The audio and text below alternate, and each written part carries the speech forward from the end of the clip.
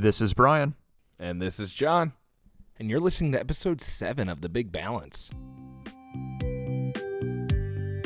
You're listening to The Big Balance, the podcast for anybody looking for clear, simple advice they can actually apply.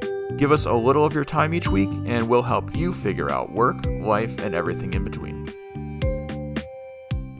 So, Brian, let me ask you something. Are you familiar with either of the names Billy Mitchell or John McCurdy? I am not. In some circles, I would consider these names, or I guess some would consider these names synonymous with greatness, legendary status, enshrined as the best of all time. But I would say for most, these names almost sound like run-of-the-mill, maybe even like next-door neighbor type names. But these two gentlemen are actually record holders. John McCurdy is currently holding the high score, and Billy Mitchell being one of the first, more popular of these high score champions of, drumroll please, Donkey Kong.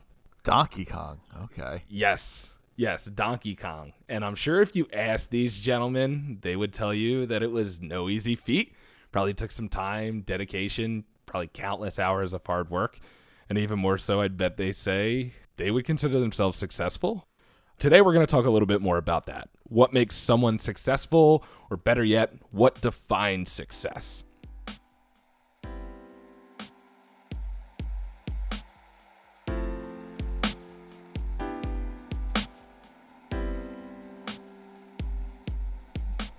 Obviously, success isn't a one-size-fits-all equation. We all set different standards, benchmarks, and goals for ourselves. While you can ask me what I consider success, I'm sure there's an infinite number of retorts or responses to my definition. So the question remains, how do you define success? What does success require? Answers like hard work, dedication, passion, these are buzzwords, and they all carry a lot of weight. But the meaning you ascribe to these words is what matters. Let's take a look at how others define success, and then maybe we can start to work on our own definition.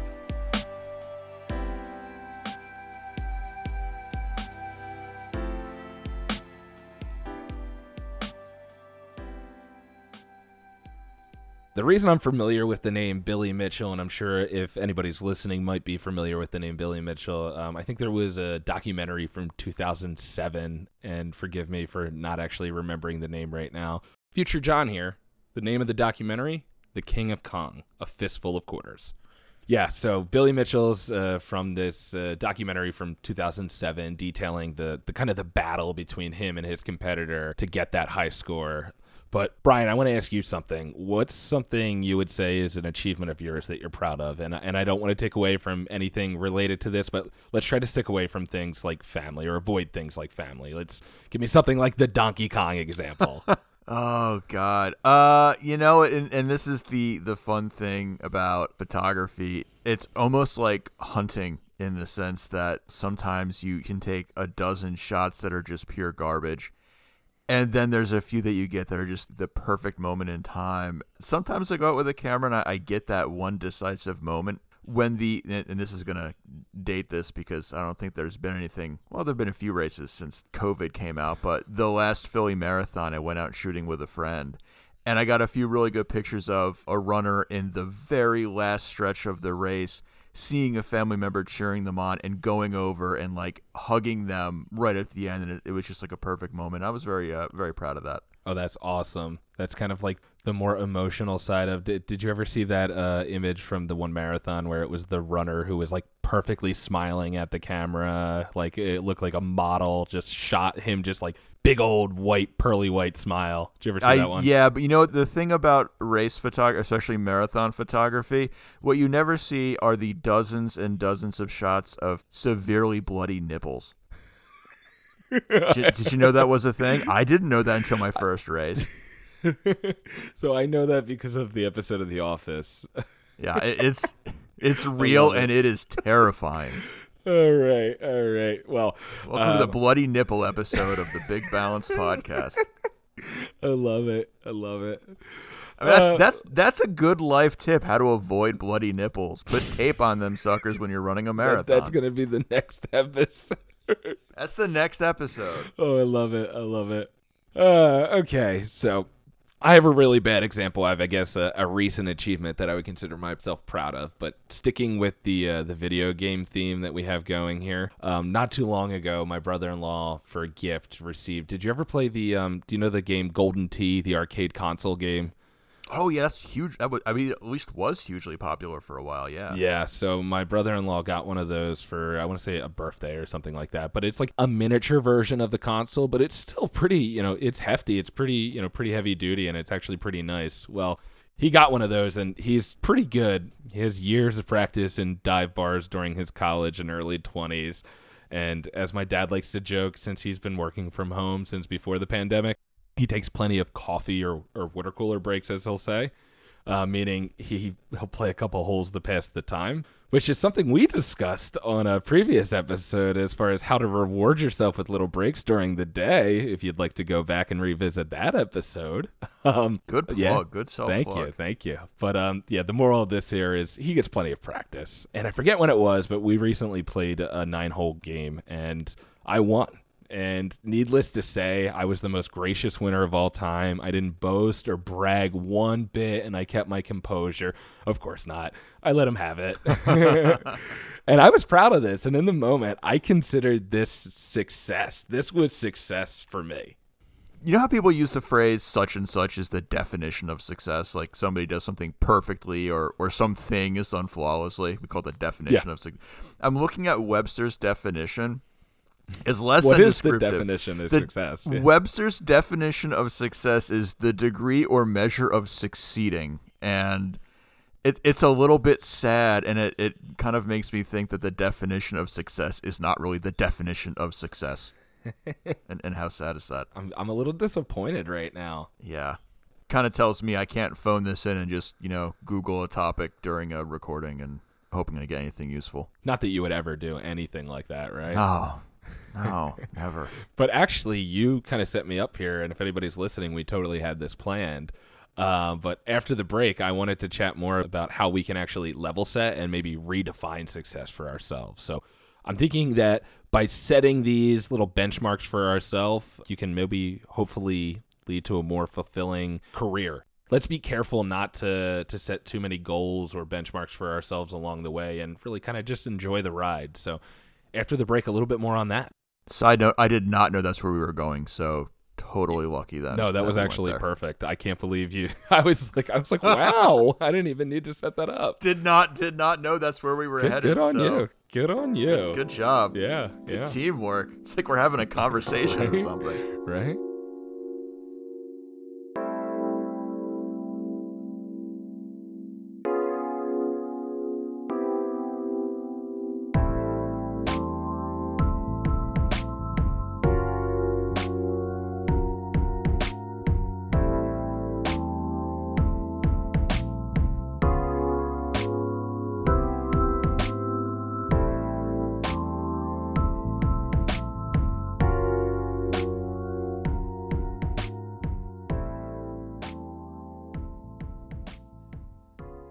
Brian, in chatting with you, I know we talked a little bit about what would be success for us, whether that be our careers or our personal or professional lives, heck, even this podcast that we're doing. That kind of got me thinking a little bit as far as what has been success for me and what would I consider success in the future. Kind of got me thinking a little bit about maybe some local examples in my neighborhood, and then expanding a little bit beyond that. Maybe we'll say, national or international examples of folks who have been successful. Kind of got me thinking about what they consider success along the way. So I'm sure somebody will say a Steve Jobs or a Bill Gates didn't just wake up one day and say, well, I made it. That's it. This is success. This is what it looks like, folks. Soak it all in. I'm sure there was, certain milestones or benchmarks that they had along the way that got them to where they wanted to be. And I think that's an important thing to do along the way, especially with your career. And it's one thing that I've been doing lately in my own life, and it's proven pretty successful for me. No pun intended there, but I've really benefited from setting these both short-term and long-term goals. So an example I can give you in my local community, and without naming names, someone around the corner from Rachel's parents actually is a pretty successful contractor. He was somebody who kind of got a lot of local work, and it's a similar story to what my dad does as far as how he finds some clients that he works with. And it's just kind of getting that reputation, getting that name out and building that brand, if you will. And through the years, Rachel saw his own house develop into this beautiful home because he is a successful contractor. And even more so, Rachel's parents have gotten work done by him as well. And that kind of got me thinking that was pretty great example of on a short scale, somebody who really found success. And I think he would consider himself pretty happy to see that he's put his girls through college and that they live in a really nice neighborhood and they have a great home. And I think that's something that a lot of folks would consider, maybe, not to quote you earlier, Brian, but the definition of success, building that home and building that family. And the one thing, too, and you mentioned Bill Gates and Steve Jobs and others, when we're talking about people who are successful, a lot of times I think we look at these people and say, man, that's an overnight success story right there. But the truth of it is, people spend years and years and years getting to the point to become a overnight success. And I think a lot of people don't give credit where credit is due, where success doesn't happen overnight. It is a slow build up. And I think your example of that neighborhood success story is a great example. It's not about having an overnight phenomena. It's about building up a company over time, building reputation, and really capitalizing on it.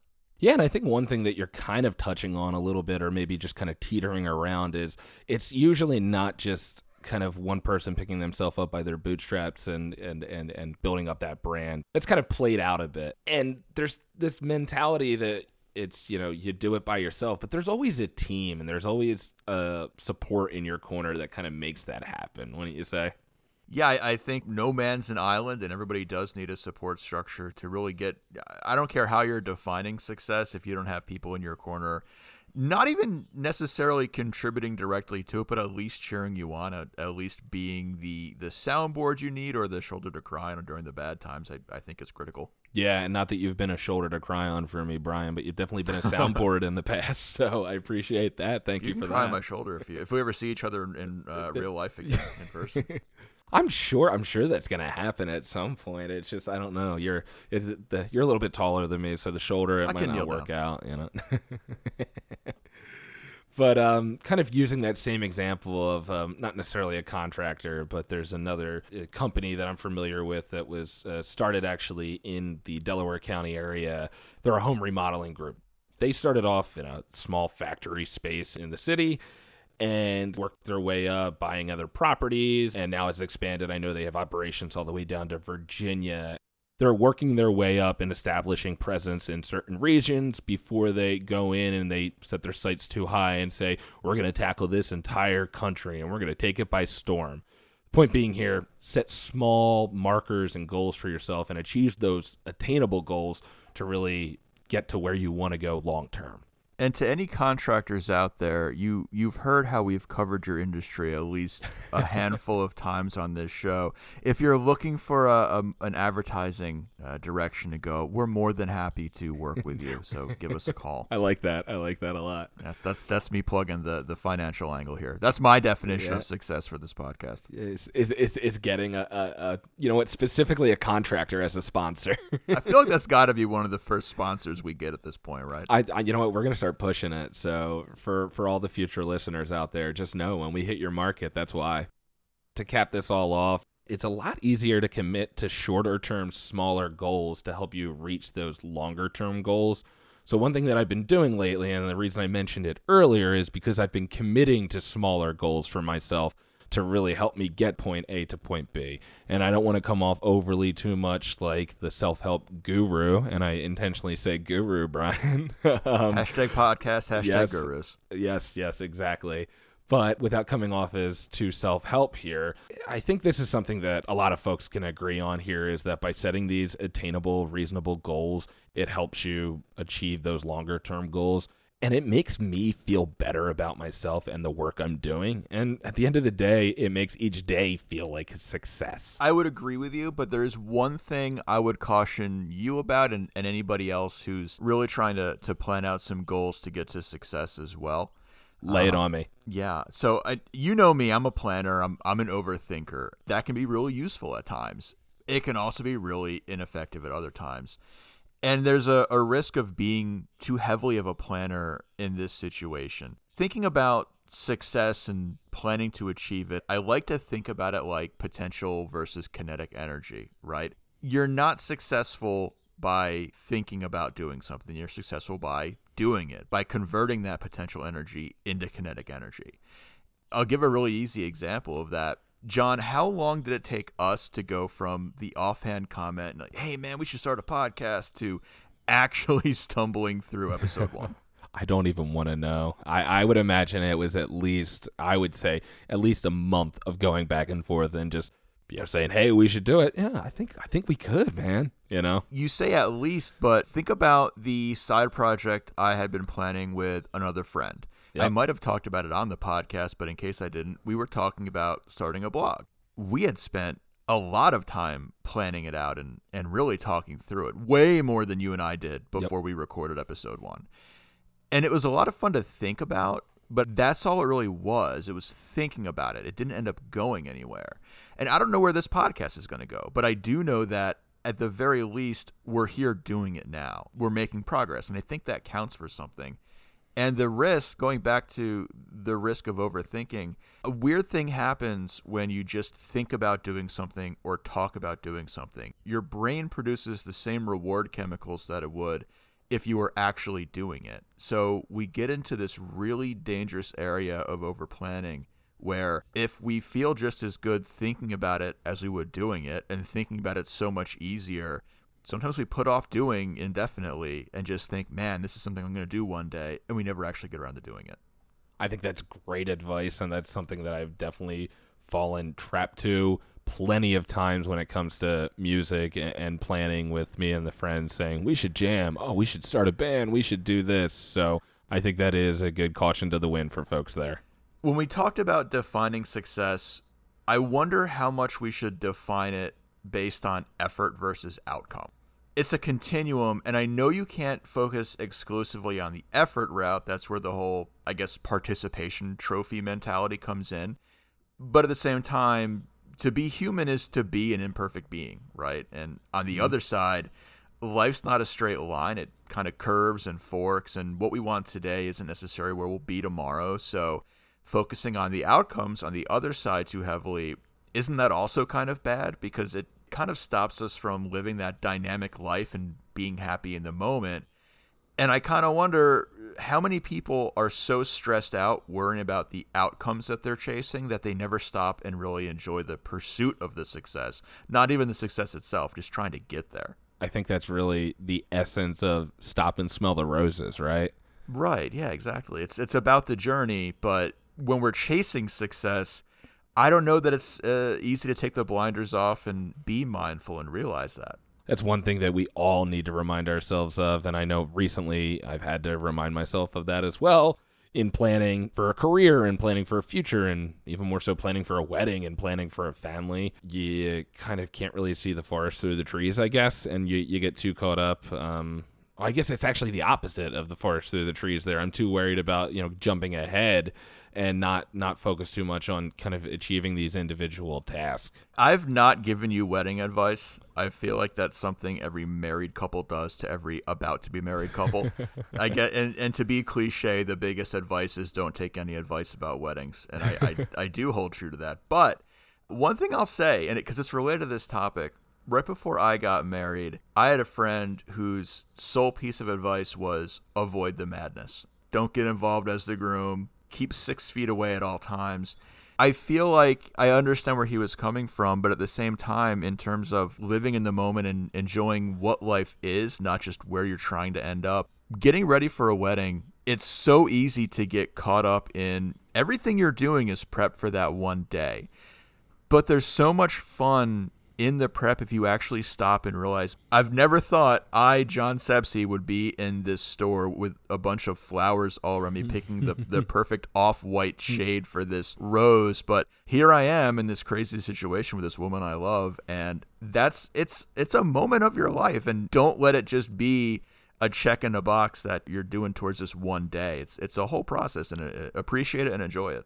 This might be the most sentimental we ever get on this podcast, but Brian, that was really sweet, and I really appreciate that. Yeah, and if you're a wedding planner, we are always looking for sponsorships. So by all means, reach out to us. I really, really like that as a recurring theme. Constant pandering. Constant pandering for sponsorships. Yes, that is a recurring theme. Well, that was great. I think that's actually really, really great content there. So I'm glad you brought that up. Well, there you have it in the books. Baker's dozen. Yes. Do you feel successful yet? I feel like ask me again in about a year and see how many listeners we have at that point. I think that's a great strategy. So I'll call